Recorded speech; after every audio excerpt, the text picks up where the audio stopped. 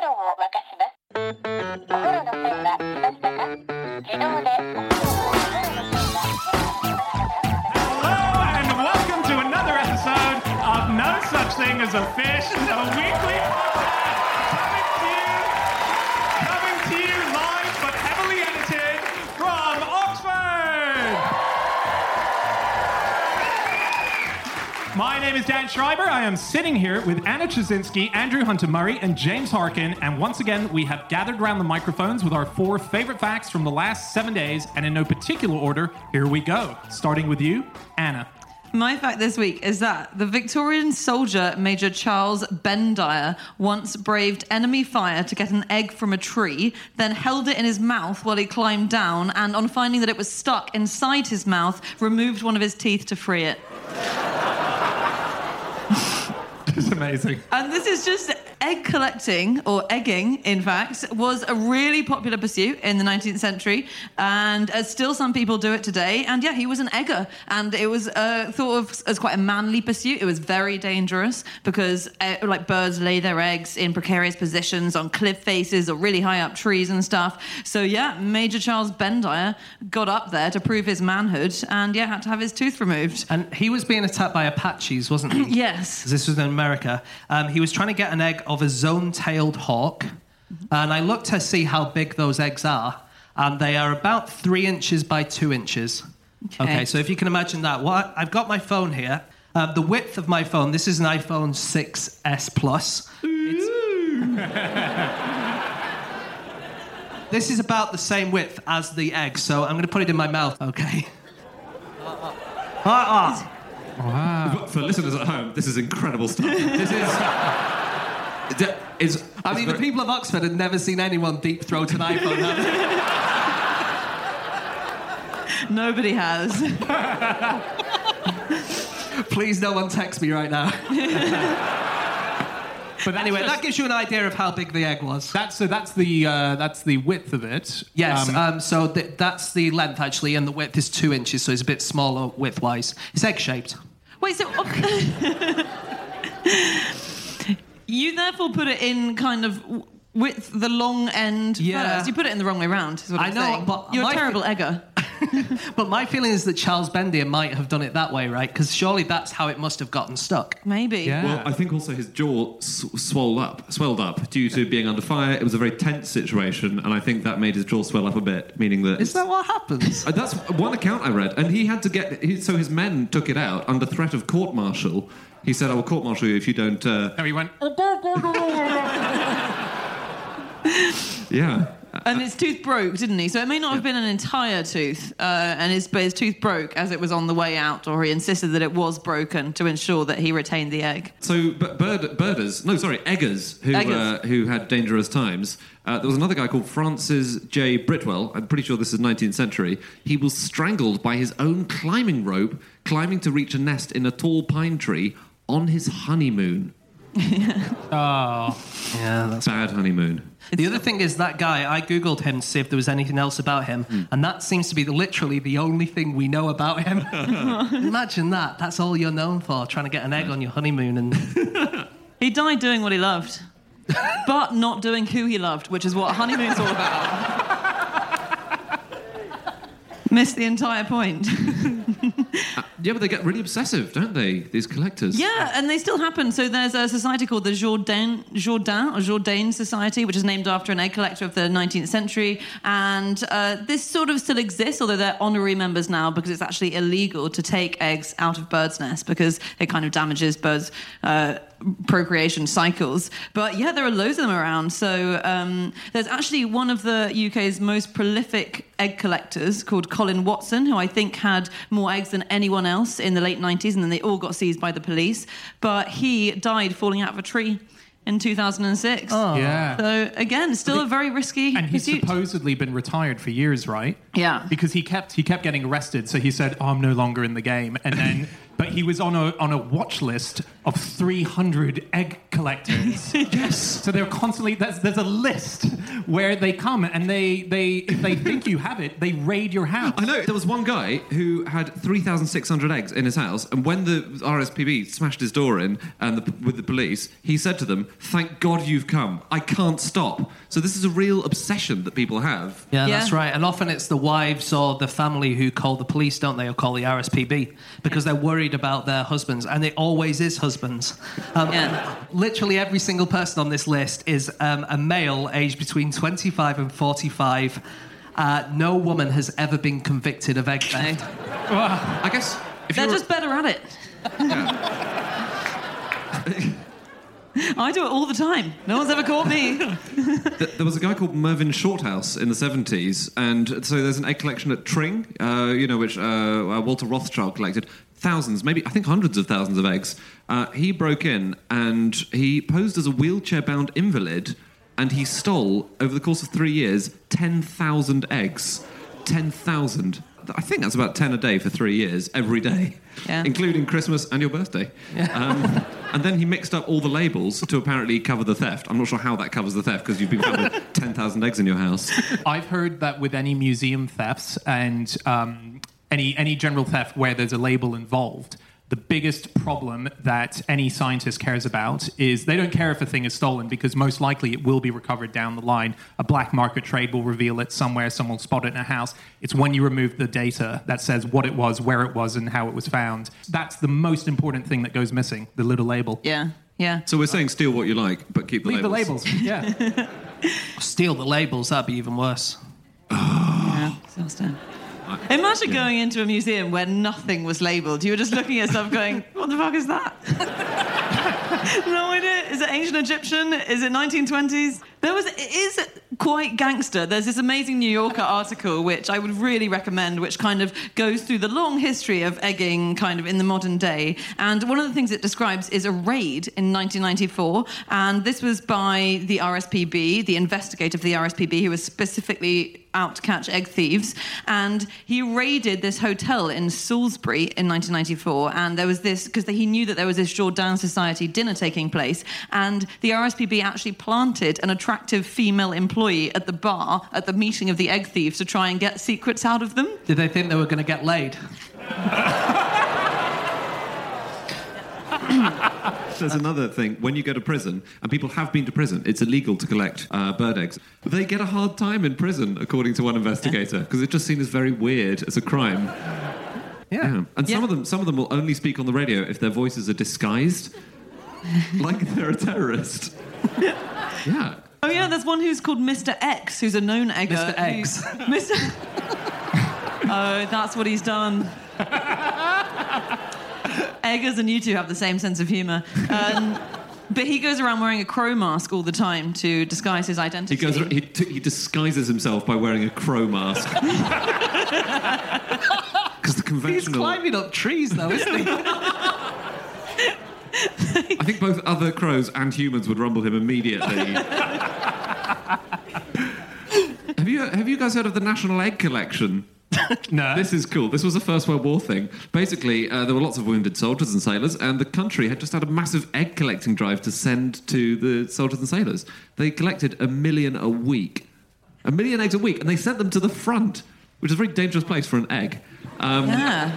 But people wrote their names and addresses on each egg with a message for wounded people. So if you were a soldier lying in hospital near the front, you would get an egg delivered to you with a message saying, well done, and this is from me, and this is who I am. Yeah, I don't know if anyone got married off the back of it, because that would be very romantic, I think. A similar thing of writing on eggs. Have you guys heard of clown eggs? If you're a clown, you have a unique pattern of painting on your face. Yeah. And in order to trademark your face, you need to paint it on an egg. And you give that egg to this warehouse in East London. There's a few more now, but initially it was in East London, and that would trademark your face officially as a thing. And there's thousands and thousands of eggs. It's an amazing tradition. What if you're a bald clown with no makeup? And no features. Like that guy on Twitter. He is a dickhead, isn't he? Yeah. He's so rude. Can I do some stuff about sticking things in your mouth? Yeah. Is it post-curfew? Yeah. Go on. So there's a guy called Dinesh Upadhyaya who's a science teacher from India, and he holds 48 world records for stuffing objects into his mouth. Impressive. So he's put 5 golf balls in there. He's 79 grapes, 92 pencils, Pencils? 92 pencils. They must have been heavily sharpened, surely. You can't get one pencil in your mouth. Yeah. Don't tell James what he can and can't do, Anna. You put a pencil in. See. Oh, not all the way in, just... Yeah, so they're kind of, if you can imagine at home, putting a pencil in your mouth, but not sideways, like the blood tent like you're first. smoking a cigar. Yes, exactly like that. So he does that 92 times. He's done 12 lit candles in his mouth. And he says that daily practice was the key to his success. And he says he aims to break all possible mouth-stuffing records as soon as possible. He sounds great, doesn't he? That sounds great. I don't reckon he's got much competition. I think that's an easy... He could have just put 2 candles in his mouth. No one else is doing it. Also, if you're competing over putting lit candles in your mouth, you absolutely need to specify on that record which way you've inserted it into your mouth. Because if it's just lit end facing outwards, that's not remotely impressive. Yeah, you're right. That's just you put a bit of wax in your mouth. Oh, no, because it's, the longer you take to put more in, the closer the flame gets to your head. What, you mean it burns down? Yeah, it would burn towards your head, You'd right? have to be pretty slow putting them in, wouldn't you? You would, yeah. I know. Yeah. It would be like a very, very slow James Bond villain-esque. Happy birthday, Mr. Bond. What budget Bond films have you been watching? No, Mr. Bond, I expect you to age 1 year.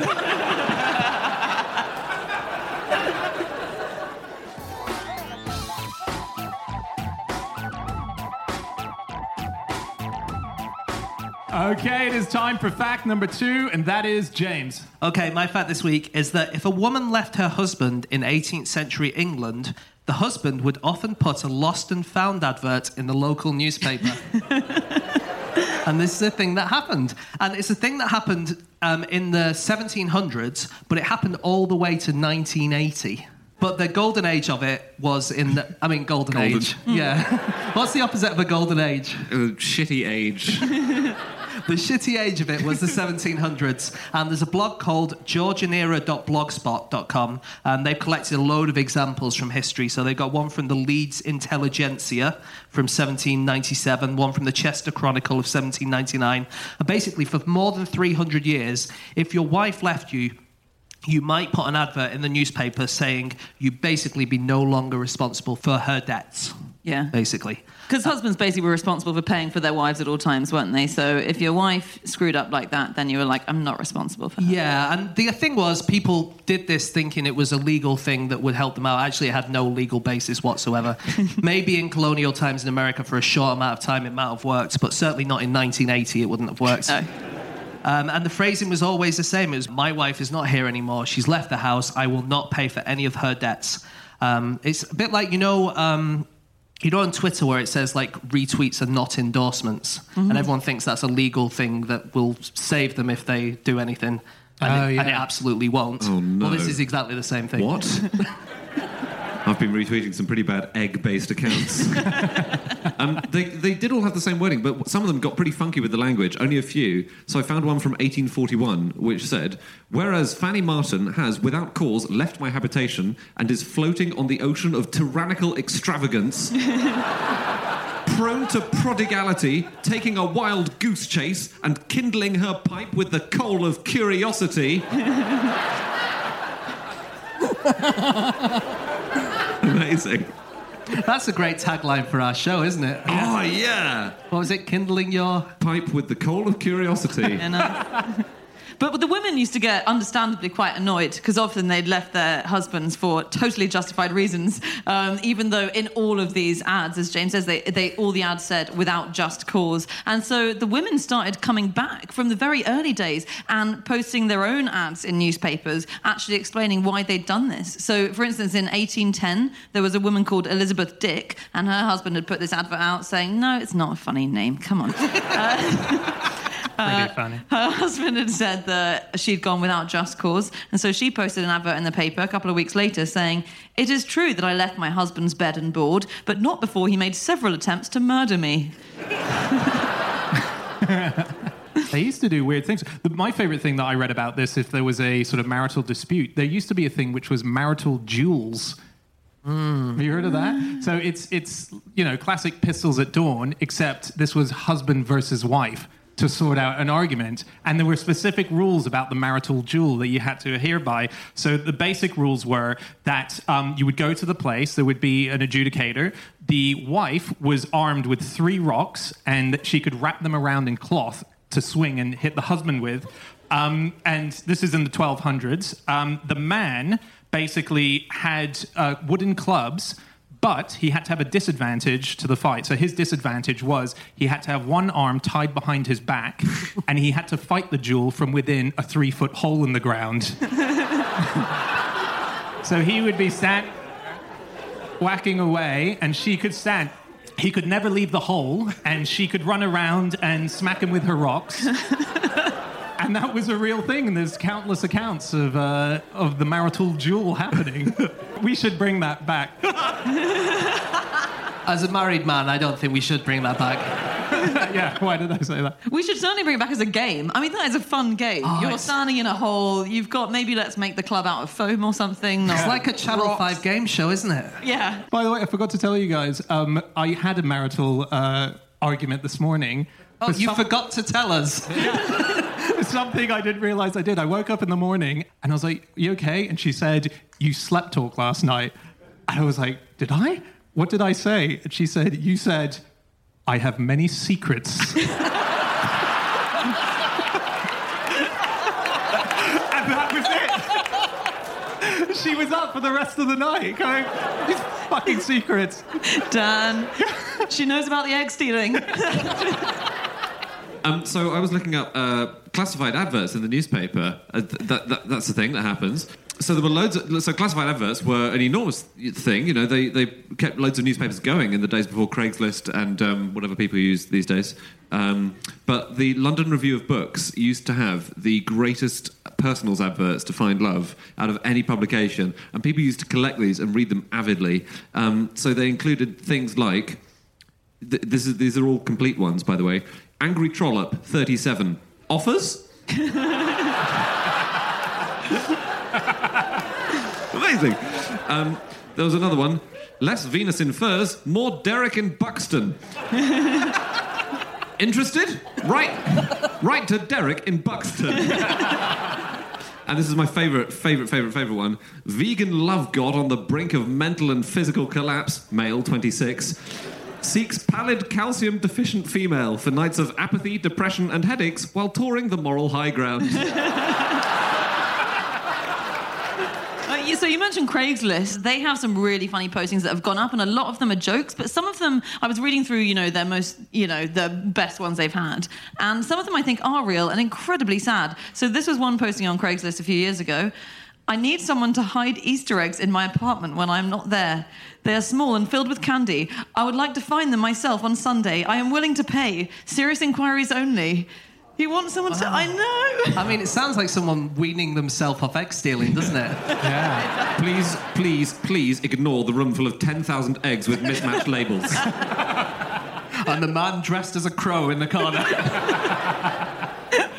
There was another one. There was one about a man who claimed that he'd robbed a woman's purse, but then he'd caught her eye as he was robbing it. So he'd mugged a woman. Then he put an ad on Craigslist saying, "Hi, I mugged you the other day, but then I caught your eye. There was a quick moment when our eyes met, and I felt something strong. I think you felt it too. If I wasn't so shy, brackets, also committing a crime, close brackets, I would have asked your name. I, of course, later got your name from your driver's license." So, Jennifer, if you'd like to get together for a drink, please call me. I'm outside your front door. Do you know that Guns N' Roses got together through a personals advert? Did they? Yeah. So this used to be a thing for bands getting together. So they would post in music magazines, and obviously whichever music you like, you'd post in that magazine. So the advert said, "Bass player needed for band influenced by Aerosmith, Alice Cooper. Call Slash." Oh, wow. Cool slash. And they used to put those in the NME, didn't they? Quite a lot. I remember when I was growing up, and of course that's closed down today. Just today. Yeah. What? Yeah. Last issue goes out on Friday. You're joking. Yeah. No jokes. Last chance if you want to get in a band, Andy. Oh, I thought I was in one. I thought it was a weird sort of vocal band. I think there's a problem with classifieds, right, when people are looking into the history of them, because you don't get any other extra information. So there's this really good-looking book, which is called Found, Strange Red Cow, and it's called that because it's related to an advert that was placed in the Pennsylvania Gazette in the 19th century, which said, found strange red cow, and it was about a cow that had wandered onto someone's property and will return to owner who proves that they own it. But another example of one of the ads in this book is 1892 in New York. Wanted, a young lady of German parentage, must be 36-inch bust and understand bookkeeping on a small scale. What job requires all of those very specific But I'm attributes? willing to compromise on the bookkeeping on a small scale. Okay, move on to fact number 3, and that is my fact. My fact this week is that there is a bell that's been ringing in Oxford non-stop for 178 years. Yeah. Yeah, you guys must be pissed off about that. Yeah. Sounds really annoying. It's a hometown fact to where we're recording, or home city fact. It's this is in the Clarendon Laboratory. It's a 10-minute walk from where we are right now. And back in 1840, they set this up with a new experimental battery that they wanted to test out.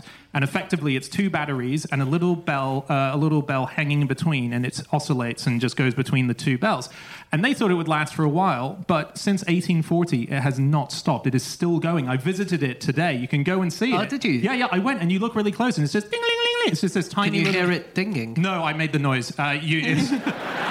It's behind 2 bits of very thick glass, and then it's in a thicker bit of glass, even so, once you get to it. How do we know it's dinging then? Because I made the noise. Oh, yeah. We don't know what noise it's making, if any, but you can see it physically. Well, it's likely to be a ding-ding-ding. It's one of those things when you see it, you're like, ding-a-ling-a-ling.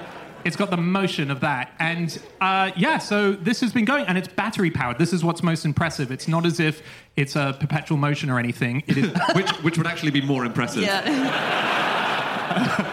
Given how that would break the laws of the universe. No, I don't want to show this off at the science fair. It's just another perpetual motion thing I've built.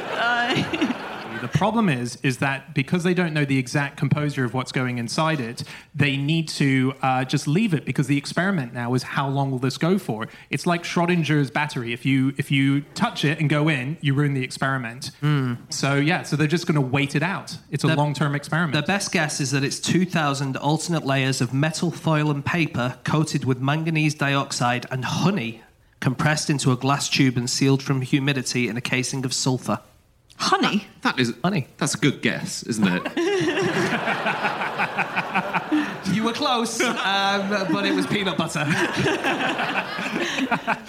I just find it amazing that this stuff doesn't erode, which I know, like, metals are very erosion, proof. But the clapper has struck the bell 10,911,456,000 times since it started. That's almost 11 billion times. Yeah, they think that the physical bell will break before the battery itself breaks. Yeah, because there's a load of metallic dust at the bottom, isn't there, where it's kind of eroded over time. Yeah. And you know what? This experiment is called the Oxford Dry Pile Experiment, and it's been going longer than physics. By which I mean that it was bought in 1840, like you say, by Reverend Robert Walker, and he was a reader in experimental philosophy, and that's what they called physics back then. So it's before you had physics professors. Yeah, wow. That's cool, isn't it? That is cool. That's really and good. also, the battery was effectively made in 1825. They started ringing it as a bell in 1840, but Volta, with the first batteries, was 1800. So in 25 years, they created a battery that is still running today and just nailed it. I imagine when immediately. it stops, they'll be like, have you tried rubbing it? I think we should say, I think there's been a few moments where it has stopped due to humidity and stuff like that, but it's always come back on. Does anyone else have a problem with dry pile being a way that this incredible... I do have a terrible problem with dry piles. My notes are all about completely different stuff, actually. It's mostly a list of pharmacists in Oxford I visited today. It's an unfortunate name for what is an extremely important piece of, physical progress. But the voltaic pile, invented by Volta of voltage fame, is what it's basically based on. And I didn't actually realise how they worked, but basically it's just the voltaic pile is alternating layers of two different types of metal. And if you've got metals of two different chemical components, then charge will travel between them if you put like salty, watery paper between them. So that allows electricity to conduct because you've got this watery, salty paper. So the metal slightly dissolves into that paper. And then when they touch each other, then the current travels through them and a circuit is created. So it's just a pile of metal with some wet paper in between. It was bizarre. That's electricity. Yeah. And he's the guy who demonstrated electricity first by electrocuting loads of frogs, right? Yes. Volta, so he And won... Galvani as well. And Galvani. So these were the two electricity pioneers of the early 19th century, and they were kind of had this fight because Volta used to put two different types of metal on a dead frog's leg, and the frog's leg would twitch. And he'd say, look, that shows that these two different metals are creating electricity. And Galvani, from where we get the word galvanize, said, no, it's because the frog's leg is generating electricity, and he thought that dead animal, bits created electricity. So, and it turns out he was wrong. But we could have had a world where instead of a battery, you have to shove a dead frog's leg into the back of your torch. A better world. Do you know Volta did an experiment just after he invented the voltaic pile where he found out that electricity tastes sour? And the way that he did this was he got a number of volunteers to form a chain, and they each pinched the tongue of the person... I won't do it, Andy, don't worry. Of the person next to them. And so they were all in a chain pinching each other's tongue. And then he put some electricity going through them, and everyone could taste the fingers of the person next to them going sour. Really? That's a good experiment, that. But how do you get the volunteers for that in your classified ever? Wanted. What are the volunteers for? Wacky stuff. Imagine all we don't have electricity, and you say, come and taste my fingers. Taste my finger was the Victorian equivalent of pull my finger, actually. Do you know, just on how batteries work and how, electrical current flows, in the 19th century, there were a lot of cases of exploding teeth. And I know it sounds like those two sentences are unrelated, but people have realised that the most likely explanation for this is that people used to have teeth that were made of metal, obviously, and they would often be two different types of metal. And there are all these dentist records and doctors' records of exploding teeth. Like, people would be in huge amounts of pain, and they'd feel like there was an electric current going into their gums, and then their teeth would explode. And it's actually because they literally were turning their mouths into a battery. So if you had these two different types of metal and they were making contact, then there was a circuit running around your mouth. Wow, and that's what happens if you have a filling and you bite a bit of metal. You're making a tiny little battery there, aren't you? Yeah. That's why that's so painful. Really? Yeah. Is that painful? I've always had perfect teeth. I was looking a bit into, because this is a long-term experiment that's been going on, I just looked into long-term experiments, and I found one which I thought was really interesting. There was a paper that was published in 1998, and the title of it was, Does Knuckle Cracking Lead to Arthritis of the Fingers? And this was written by a scientist called Donald Unger, who basically, for 60 years, cracked his knuckles in order to work out if it was arthritis that you would get off the back of it. He did it because when he was a kid, his mother and his aunties said to him, stop cracking your knuckles, you're going to get arthritis. And he thought, no, I'm not. So he spent 60 years on the left hand alone cracking his knuckles. And then he didn't crack his right hand. Exactly. So it started as a kid, just was like every day he would crack his knuckles, and he got to the end and his answer was, no, it doesn't give you arthritis. Although that seems like a very petty thing to spite your mother for 60 years. Yeah.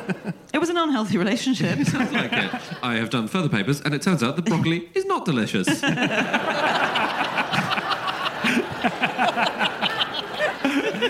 it turns out I won't go blind if I keep doing that. Should we move on to our final fact? Sure. Yep. Okay, it is our final fact of the show, and that is Andy. My fact is that King Edward VII had a liqueur invented specifically for him to drink while driving. This was very pre-health and safety. So there's a drink, it's called the King's Ginger, because it was named for him. He was the first monarch to drive a car. He was driving from about 1898. He was an early adopter. He became king in 1901. And he was a huge fan of drinking, but he was driving around on quite chilly moors, open-top cars, and his doctor, this is the story of the drink, was worried that he might get cold and chilly. So instead of giving him medical advice, he just asked a wine merchant to invent a new alcohol for him. Wow. And it's very gingery, and it's called King's Ginger. And it still exists, right? It still exists. And actually, I've brought some along with me tonight. That's so good. My wine was literally about to run out. Well, have you got a cup? I've got 4. I did try and find shot glasses in my house, but due to my lifestyle, I've got 1. I've then got two measuring shot glasses, which are used for cayenne pepper, and I've got 1 shot glass I borrowed from the venue. Thank you very much. So, if you'd like to, oh crikey. I'm not driving home later. Am I still allowed to drink it? Or is it? We don't normally finish with alcohol consumption on stage. Sorry, we normally start with it. But Anna's shot at it, right? It was a shot glass.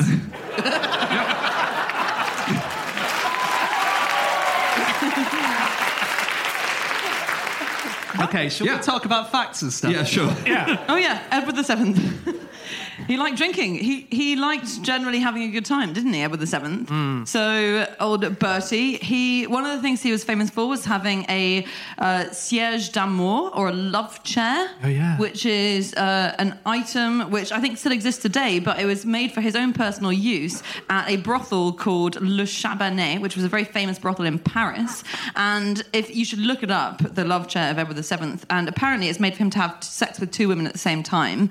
It's a bizarre contraption. It's got stirrups on it. It's got hand grips on it. I stared at it for about 45 minutes today, and I cannot, for the life of me, work out how you could have sex with 1 person, let alone 2, using this chair. But he was worried, wasn't he? Because he got quite massive later in life, and so his main worry was he was having a lot of sex still with a lot of people, and he didn't want to crush them while he was having sex. That was his decision. So the chair gave him the sort of the uncrushability that he was looking for when having a menage a trois. Yeah. And can I just say quickly, because I know we're in England and everyone knows who Edward VII is, but as there's little else spoken about these days in contemporary national discourse. But for international listeners, he was the son of Queen Victoria. He was born in 1841, which, for context of this podcast, was 1 year after the bell started ringing in Oxford. And he was known as Dirty Bertie. He was such a odd character, but very influential as well. A lot of things have gone through history that are said to be as a result of him. One we know for sure is the fact that the royals get 2 birthdays. The Queen has 2 birthdays. That's down to him. Because his birthday was at a bad time. It was in a wintry time. So he said, I want a summery one. So he gave himself a 2nd birthday. So that's down to him. Some royal drinks. Oh, yeah. You said Queen Victoria, who was his mother? Yes. Her favourite drink was whiskey and red wine mixed together. Yeah, that's true. I think we found that out from Gladstone, didn't we? A Prime Minister of the 19th century. And yeah, he did not like the idea. He wrote, she has her claret strengthened and I should have thought spoiled with whiskey. But that was her drink. Kate Middleton likes crack, baby. Sorry. A, never call me baby again. And B... That's a very legally contentious statement, James. It's a cocktail. There's no crack in it. It's got vodka, raspberry liqueur, passion fruit and champagne. It's called Crack Baby. Oh. That's one of her favourite drinks. Did you know that there is a new drink that's been invented called a Voktail? This is from last year. It's by the University of Singapore, and it's a virtual cocktail. So, it's a special glass which can make you think you're drinking alcohol even though you're not.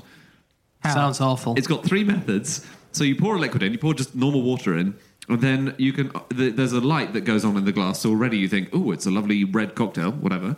Then there are electrodes all around the rim where you can alter the sweetness or the saltiness or the bitterness by stimulating the tongue with a small electric current, like Volta. Your man Volta. And finally, there's a tube in the side which releases gases to make you think that you're drinking something else. So you can think you're drinking lemonade even though you're drinking water. And then do they smack you over the head so you have a headache in the morning? Hey, we're going to have to wrap up shortly. Do you guys have anything before we do? I've had so much King's Ginger, I can't really see anymore, Dan.